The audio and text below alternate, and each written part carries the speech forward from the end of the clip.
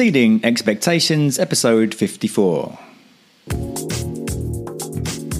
Welcome to another episode of the podcast where we aim to give you ideas to help you get better referrals, testimonials, etc. Because if you exceed your clients' expectations, the benefits to your reputation far exceed the effort you put in, which results in you getting more referrals, recommendations, rebookings, and so on.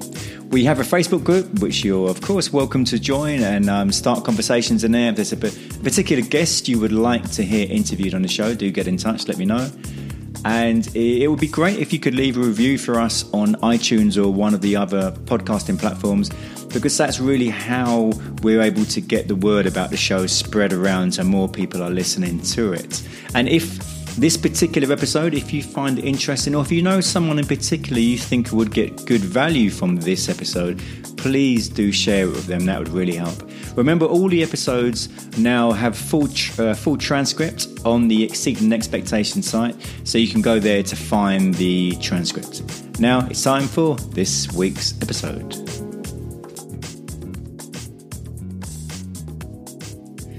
Exceeding Expectations, my guest today is Kevin Wilhelm. How are you, Kevin? I'm good. How are you today? I'm pretty good, thank you. I'm over here in London, and you said you're based in Seattle? That's right. Yep, Seattle. Because all I know of Seattle really is I remember there used to be a program called Fraser, and I'm pretty sure that was in Seattle, wasn't it? That's right. And basically we have the same weather as London, so that gives you an idea of what it is. I feel really sorry for you then. Absolutely. Everyone seems to think that Seattle is nothing but rain, but which we do get a lot during the winter, of course. But from about mid-May through the end of October, there's probably no better place in the world to live than Seattle. And what was it that brought you there in the first place? My wife and I lived in the Midwest and of the United States, and had kind of bopped around various cities and states, with college, undergrad, and then again graduate school. And when we landed in Seattle, we knew this is where we wanted to be. Just tell us a little bit more about your business background and what it is you're doing now, and how that came about, how you got into that in the first place. Yeah, so I run an organization called Sustainable Business Consulting, which does exactly what the name says of it. We work with organizations kind of as trusted advisors to help them realize business value opportunities through better social environmental practices. So what we do is we help organizations, take a look at their organization beyond just the financial realm, but what are they doing from an environmental perspective? What are they doing from a social perspective? We can conduct greenhouse gas inventories for them, kind of do sustainability assessments. And once we've helped them baseline what they're doing, we set them on strategies that help them kind of set vision and goals that align with what needs to happen with the planet, or what needs to happen in terms of their business. And we found that what we've developed are a bunch of win-win solutions for businesses where we've kind of busted the myth that exists here in the United States that, if you want to do right for the environment or for your community, that it's going to cost more. What we've done is flip that on its head and showed organizations ways they can save money or even make more money by being a better community steward and taking care of the environment better. And what was it that got you into all of that in the first place? Well, it was interesting. I'd actually worked in pro soccer, here in the United States, and also professional baseball for a number of years, and always had kind of this environmental ethic, wanting to, just kind of, as you drive around the country, kind of help take care of our natural areas. And when I was working within both of those different types of organizations, I just kept seeing so much waste and so much, just dollars that were being wasted, whether it was paper or energy or things that were being thrown out or materials being printed and no one read them. And I just kept thinking, gosh, this is just a ton of wasted money, and each of these things have an environmental impact too. So if we could make the business case around saving money, then people always would get on board. And so I'm not trained as an environmentalist or as a scientist or anything. I'm purely trained as an MBA who goes in and helps organizations kind of see where the money is around things that where they have waste, and where they can make slight changes to their business models that actually then help improve their environmental performance. And that's kind of what got me into it. And then over the last, say, 12 to 15 years, we've obviously established ourselves as leaders here in the United States. Big global brands come to us, that want to take action on these issues. So we don't necessarily have to, convince them so much anymore. As now we show them, where's the path and where can they, exceed their own expectations in terms of, growing or being a better environmental steward. Why hear over here on the news? And, obviously you don't know how much to believe, but what we see is that there's a lot of people in the States or certainly maybe the administration are kind of denying the whole climate change. I mean, what actually is the attitude there towards climate change? Well, certainly, from a political standpoint, our current administration on the federal level is, got their heads in the sand on this issue. I think the majority of Americans in the polls show that, people realize this is a global existential threat and action needs to happen. Unfortunately for people in the UK and around the world, all they see is, our president out there making these ridiculous statements. But the good news is, and what you want to know and your listeners want to know, is that while the federal government pulled out of the Paris Climate Pact, a number of states and local municipalities, 1,500 of our largest cities, as well as, states of California, Oregon, Washington, New York, Minnesota, all said we're still in. And collectively, we can reduce the greenhouse gas emissions without the federal government to hit the targets that are needed. So that's a positive thing. Whereas at the federal government, things have happened. States and municipalities that believe in this are taking action. And the even better news is that the market, the business community, is taking action. So whether that's investors, supply chains, large global brands, they all see that this is something that needs to take, they need to take action on, and they are. And so no matter what people's political persuasion is, whether they believe in climate change or not, businesses are moving and consumers are moving as well.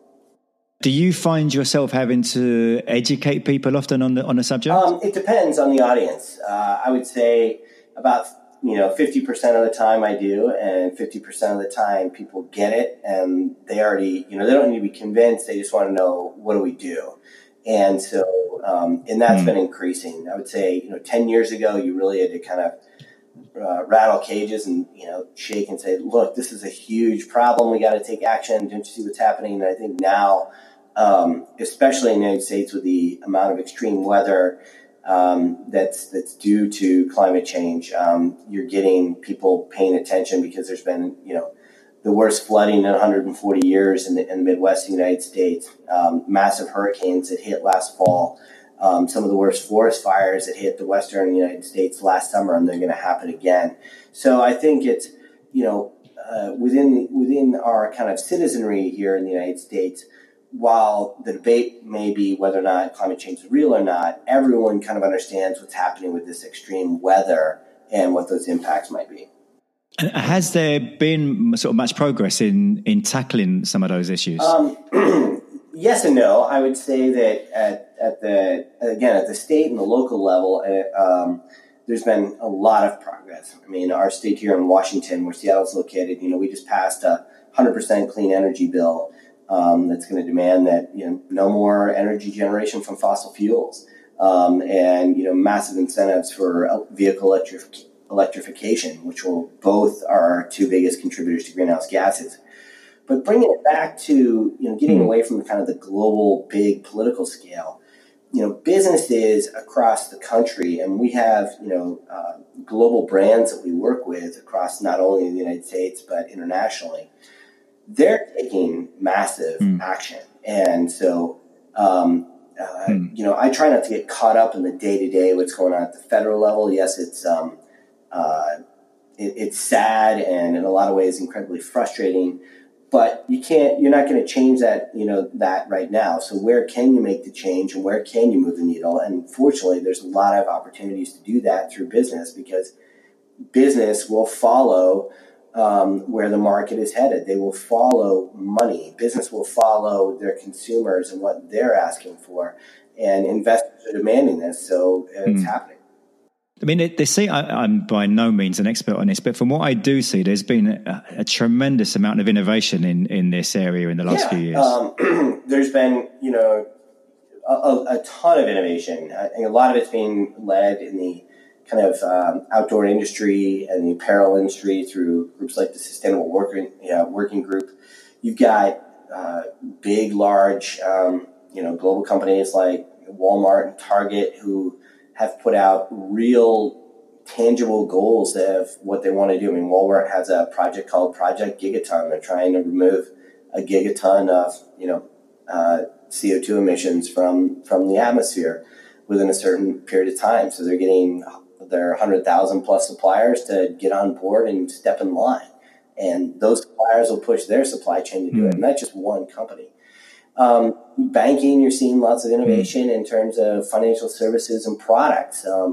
It used to be that in kind of the investment world that in the United States, 1 out of every $10 was invested in just, what we call social responsible investment funds. And that's expected to be 1 out of $3 in the next few years. So people are putting their money where their values are, and that's forcing innovation. And I think that's really exciting.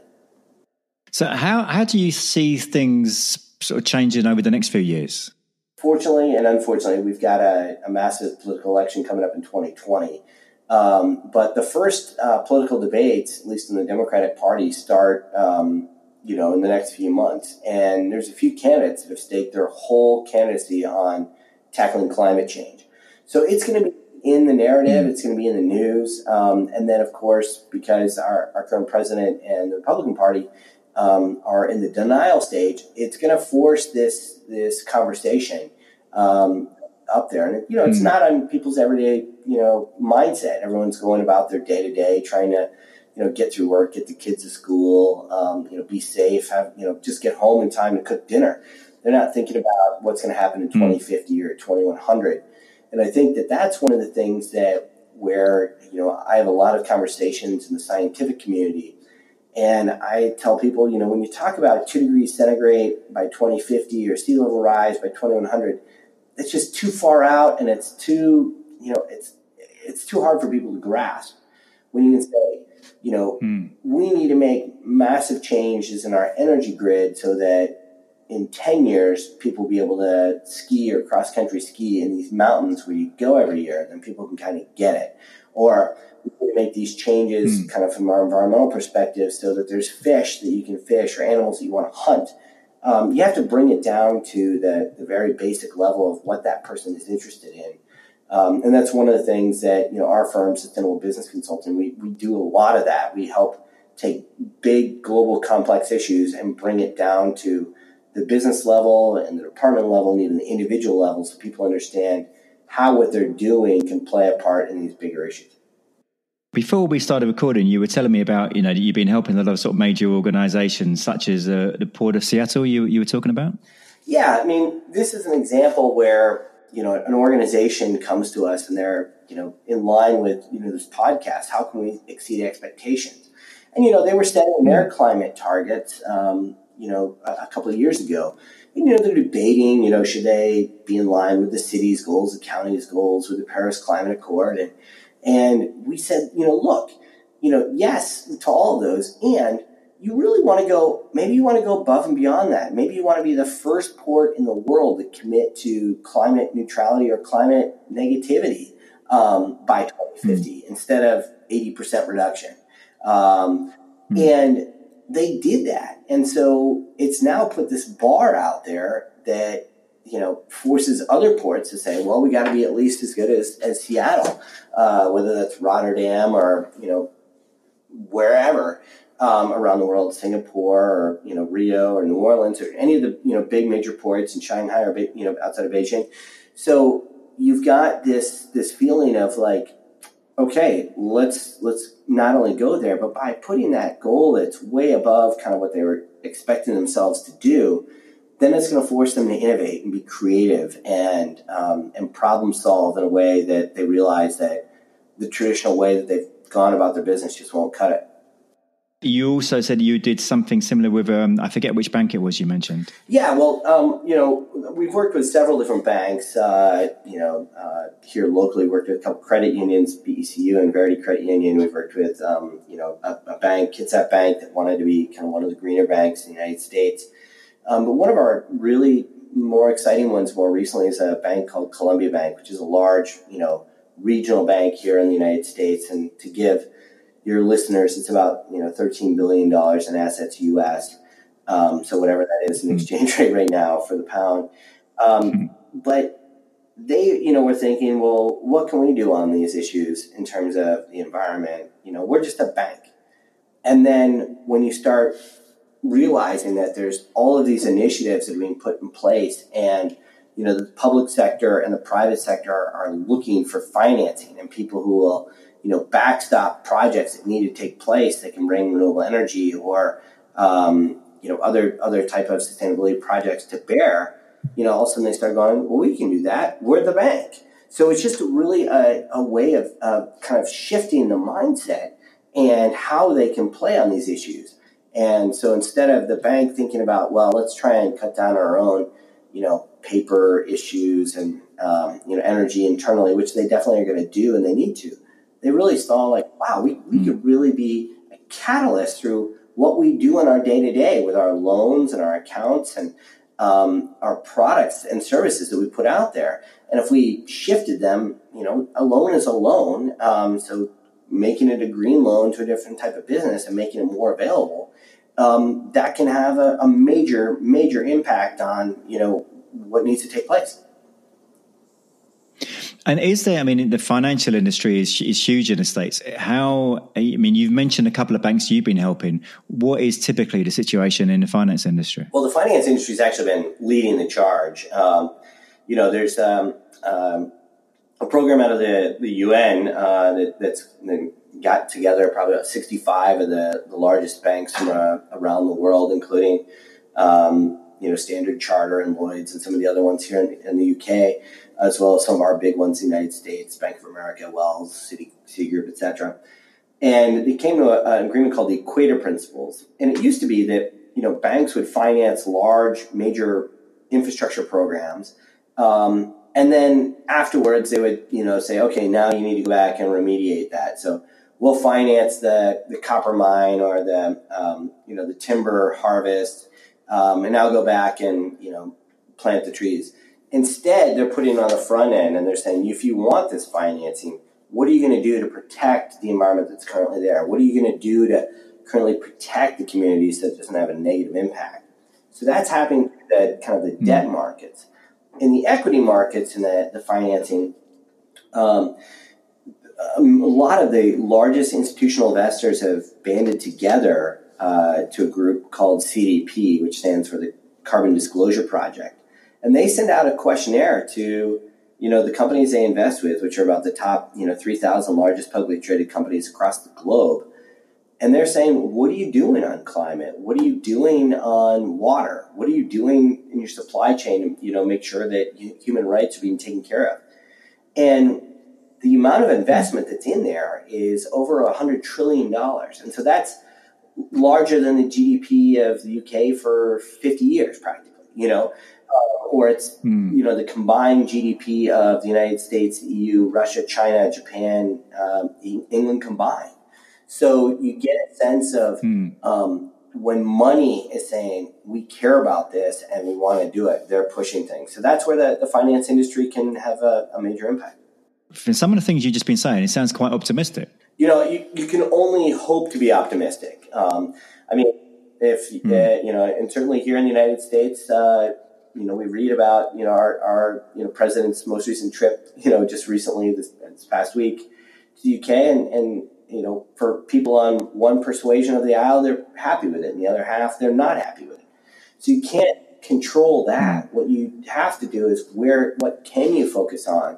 and where can you put the needle? And I feel like there is real optimism because, when people realize, where the opportunity is as opposed to where the risk is, then they get really excited. And, I think no one likes being around that downer of a person who comes and says, oh, the planet's on fire, we're all going to die, anything like that. But when people come and say, hey, get on this cool bus, this is where the party's going, this is where, how you can make more money, how you can do better, how you can be a cooler brand to your customers and your employees and attract the right people. People go, yeah, I kind of want to be part of that. And that's what needs to happen in our sustainability movement. And that's one of the things that we try and, help all the companies we work with kind of do that so they can exceed their own expectations. When you encounter people who maybe are sort of disbelieving of the whole climate change argument, what kind of things would you say to people to try to get them to see your argument? Well, for the most part, I don't try and convince people, if they're a climate denier or they're climate activist to one side or the other. I mean, I feel like it's kind of like trying to convince someone get a Catholic to convert to Protestantism or someone who follows the Jewish faith over to become a Buddhist. You're all trying to go to the same place, but how you get there, you disagree quite a bit. So what I try to do is when I find someone who I don't agree with, I try and first of all, I try and be really empathetic. I try and listen. I try and hear what the concern is and what's really behind it. And usually what they say it is not really what's behind it. It may be, they think this, climate change thing is a hoax, but behind that, there's economic anxiety. That if there's public policy on this, it's going to mean that their job is threatened and their livelihood is threatened. And so when you find that what's really behind it, then you can find where your common ground is and where the solutions are. And so I actually started a whole blog series called How to Talk to the Other Side, because I feel like, at least in our country, people are, they're very divided and they're in their own tribes. And probably you're experiencing that in the UK, the pro-Brexit, anti-Brexit movement. Those people aren't budging. They're in there. So where can you listen to what their concerns are and find that middle ground and move things forward? You mentioned before about professional soccer. You had some involvement. I know you were telling me about you've been helping some organizations within the sort of football soccer environment. Well, yeah. So, it's funny because I, got my start right out of university, working in professional soccer, football, as it's properly called around the rest of the world. And, was just kind of a former soccer player that, wanted to help this sport grow in the United States. But then I, kind of realized that, there was a bigger need out there. And that's where I kind of got on this mission to help organizations find ways that they could be better, financially by being better socially and environmentally responsible. And that led us to, a conversation with the Seattle Sounders, which is the, top pro soccer team here in the United States. And, they were looking for ways that they could kind of green their own office operations. But coming back to this theme of your podcast of kind of exceeding expectations, when we started, saying, well, where can you have an impact? It's great if you do stuff in the operations, but what about the 45,000 fans who come to every home game? What if you could inspire them? And then what could you do? And then we had this kind of thought process of, well, what if they became the first professional soccer team here in the United States to be carbon neutral?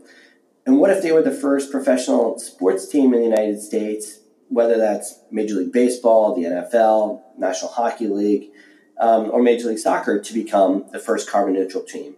And what if by them doing it, they showed the roadmap so that every team did that here in the United States and every team engaged their fans? Then you're talking about real positive change. And that's a change that's needed. When we talk about having 5 years left to really take action on climate change, that's the kind of action that's needed. And so what started as a conversation of how can we green our own operation changed into how can we change how sports, which is one of those unique activities where it cuts across political divides, religious divides, economic divides. How can we use that to be a catalyst for what's needed for the environment and society as a whole? How's it been progressing? Well, they just announced it basically 2 or 3 months ago here in the United States, and they've won awards for it and are starting to get some positive press. The next big step is there's a big conference here in the United States called the Green Sports Alliance, where actually our firm, Sustainable Business Consulting, will be representing them because we did a lot of the work behind the scenes with them. And kind of unveiling it to a lot of the other pro sports teams and leagues. So what I was expressing was my hope of what we could be in 5 years. But you needed somebody to kind of plant that flag in the ground, and the Sounders have done that. We'll see what happens. But, I'm not super optimistic it's going to happen there, but I'm hopeful, and we're certainly going to drive towards that goal. Changing the subject. I know you mentioned that you've written a few books. Do you want to tell us a bit about that? Yeah, so I appreciate you bringing that up, Tony. I mean, I love the theme of your podcast, by the way, because the whole idea of exceeding expectations and telling people or helping people kind of think through how they could go above and beyond, is kind of core to kind of who I am and who our organization is. I have been giving talks about, kind of what I talked about in this podcast about how there's a positive return on sustainability, not just financial, but social, environmental, and have been going across the United States and flying to conference after conference, telling people this message, trying to kind of educate people and inspire people. And then someone said to me, you ought to write a book. And I'm like, I don't know how to write a book. I've never written a book. I haven't even written a term paper since college. Like I haven't written anything over 15 pages probably in my life. But the more people that kept coming up to me saying, you need to do this, I kind of started talking to people who had done it and talked to other authors and sat down and wrote my first book. And it was called Return on Sustainability. It was designed to be a kind of a period piece because I had underneath it how business can increase profitability and address climate change in an uncertain economy. And that was, of course, after the financial global crisis in 2008. But unfortunately, we're still in that mindset. And so, I wrote it with the idea of like, well, here's a book I can give out and talk to, a few companies and students. Well, then it became a textbook in 55 different, universities and colleges across the country. And that exceeded my expectations. So then, a few years later, someone's like, well, what's your sequel? And what do you need to do next? And so I was helping a client that wanted to become the greenest coffee company within its industry. And so kind of laying out, here are the steps from all the work that we've done, having worked with 150 plus companies in about 37 different industries. These are the common things you need to put in place to have a successful program. And then, my publisher said, well, it's great to have a book, but what if you put in a whole bunch of, case studies, what if you put in some examples, some worksheets, and you could turn it into a textbook, and it could be both used at the corporate level, but also at the university level, and we'll distribute it. And they did. And I'm always blown away. That's gotten into another 65 or so different universities. And so it's been one of these things where, I had no training, no skills in this. I had zero expectation of what this was going to do. And it's far exceeded whatever I hoped. And it's helped me kind of, write a few others where I've, kicked around. One on how to, a lot of people come to me in the industry. How do I get a job in this space? What do I do? So I wrote a book called Sustainability Jobs. How do you land your dream green job? And now that I've kind of done it, now my expectations are higher. And, I want to write something that's going to, the next one, if I do write something, will be, societal, something big.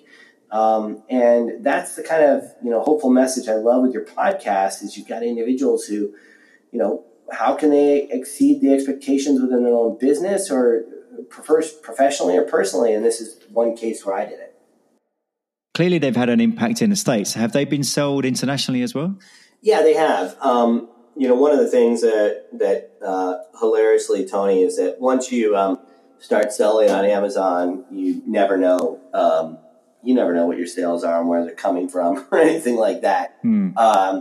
So it's available globally. It's the first 2 books have been translated into multiple different languages. But it's also one of those things where, I wrote Return on Sustainability now 10 years ago, and I wrote Making Sustainability Stick 6 years ago, and I've written these other 2 in the last 2 to 3 years that, I'm so busy with my client work and, focused on the kind of day-to-day of moving the ball forward that you kind of forget that I even have books out there until I get a royalty check. And it's like, oh, okay, cool. 300 people bought this book last quarter. It's literally something I don't pay any attention to anymore. I probably should, but, it's kind of like, okay, on to the next one. And what's the problem of the day that we need to solve now? You touched upon very briefly about electric cars. What is the take up on electric cars in the States? What's the sort of attitude towards it? It's still definitely new. In some of the kind of quote unquote, for lack of a better term, some of the greener cities across the country. So think Seattle, Portland, San Francisco, New York, Chicago, Minneapolis. They've really taken off, and you see them a lot of different places. In the rest of the country, it's still pretty a new technology and kind of something that hasn't been fully adopted yet. But that's all going to change pretty quickly. Most of the major car brands, GM, Ford, Chrysler, Fiat, Volkswagen, Saab, have all kind of said that they're going to phase out, the internal combustion engine within the next 5 years. And so they'll be going to hybrids and mostly to fully electric vehicles. And some of them are doing it even faster by 2022. And so there's just amazing growth that's going to happen in this sector. And it needs to happen because, there's been studies that show that we can get 78 to 80% of all of our power in the United States through, wind power or solar power alone. And if we have cars running on that renewable energy, then you're kind of getting a 2-for. You're taking fossil fuel plants offline, natural gas and coal plants offline, and replacing with renewable energy. And you're taking, petroleum and fossil fuels out of cars. And, we can dramatically reduce carbon emissions by, really embracing electric vehicles. And I think it's going to happen. I don't know of a single person who, once they've gotten into an electric car and owned it, has ever wanted to go back. I'm on my 3rd. They are fast. They are quick. You can get in and out of traffic like nobody's business. You can. They've got all the bells and whistles, even more so than even the high-end vehicles. And so I think that once they catch on, they're going to catch on in a big way. And what about public transportation with electric vehicles? Well, Seattle's a unique city in that, because we run on, predominantly most of the city runs on hydroelectric power. Our buses downtown, we actually have kind of the lines overhead like you see in a lot of European cities, or you see, obviously for rail across Europe. There's been, quite a move towards hybrid buses, but the electric buses are just getting off the ground. And, they're just starting to get into our fleets over locally here over the next couple of years. So I think there's real opportunity, but there's a great case study in Shenzhen, China, where air quality was, such a bad, negative draw on everyone's health, but also on the economic productivity of that city. They started and they switched their buses out first. All 25,000 metric buses switched to electric. And then they said, okay, let's attack our taxi cab fleet and our tuk-tuks.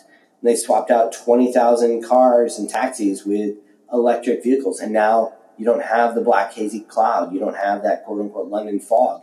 And they saw not only, better, environmental things, but the amount of asthma and health issues related to that dropped significantly. And also employee productivity rose dramatically. And so it was kind of a win-win-win. So I think that's a big case study, and that's in China, that can replicate in the rest of the world.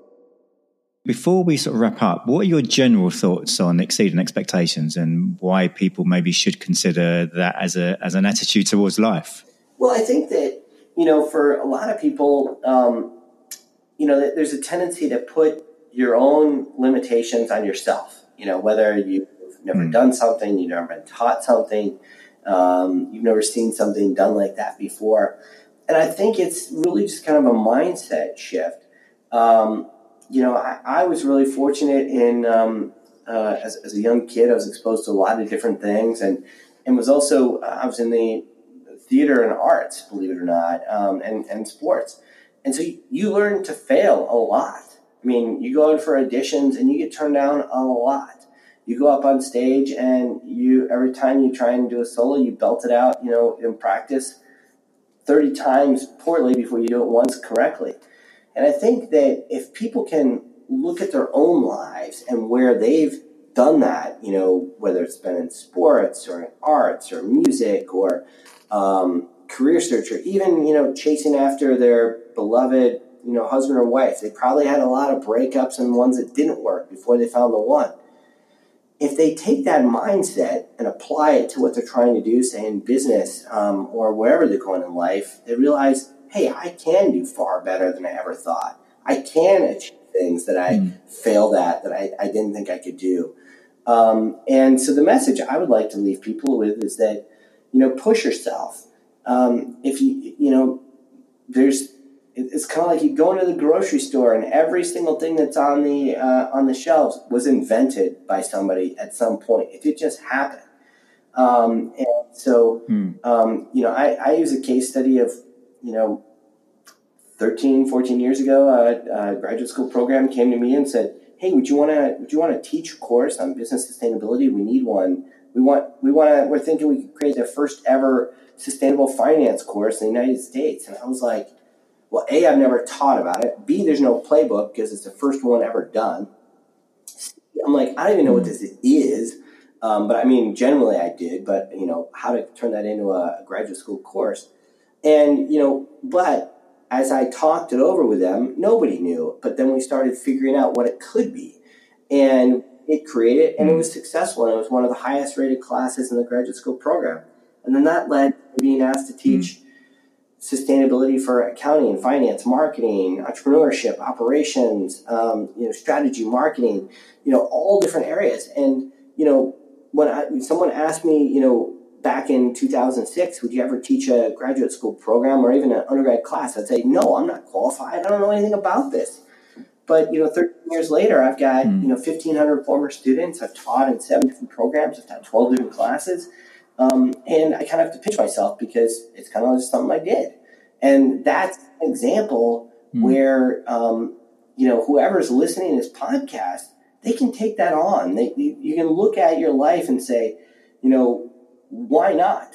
Why not me? And as opposed to saying, why me? You say, why not me? And that's what we did with my business. When we set it up, when Sustainable Business Consulting was getting going, there was nobody who wanted to do this. I went around and talked to 50 or so consulting firms in the Seattle area and kept saying, somebody needs to do this. And everyone said, yeah, somebody needs to do this. And so I was like, oh my gosh, I guess I have to do it.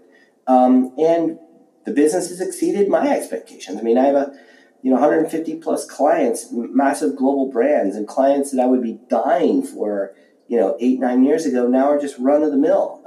And so I just want to leave that message with your listeners is that, push yourself, realize you can do more, and to just ask yourself, why not me? Well, Kevin, if people want to find out more about you, where would they go? You can go to our website at sustainablebizconsulting.com, and that's BIZ. You can follow me at Twitter at Kevin_Wilhelm. You can also follow our company at SBC_consulting on Twitter. Or just, you can go to my personal website, which is kevin-wilhelm.com. And for any of your listeners who hear it and want to reach out and want to know more about what we do or how to go about it, don't hesitate to contact me through any of those channels or to contact Tony, who's running this amazing podcast, and we'll figure out a way to get in touch with you.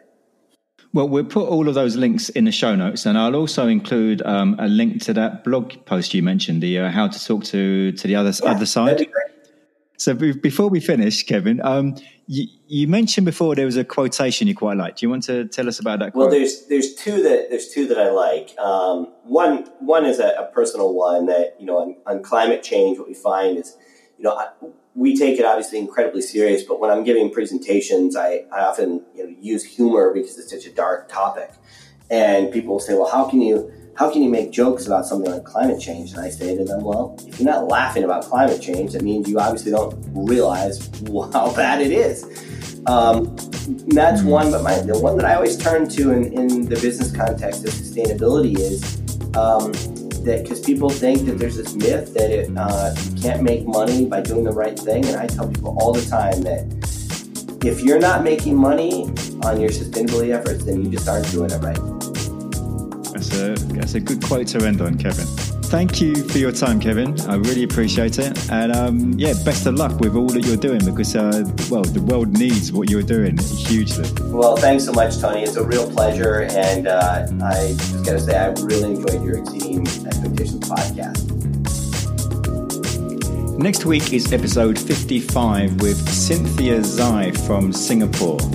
And she helps senior executives and speakers develop a more powerful speaking voice and give them more confidence in what they're doing and the presentations they have to give and so on. So that's next week with Cynthia Zai. I hope you enjoyed this week's episode and I hope you have a fantastic week.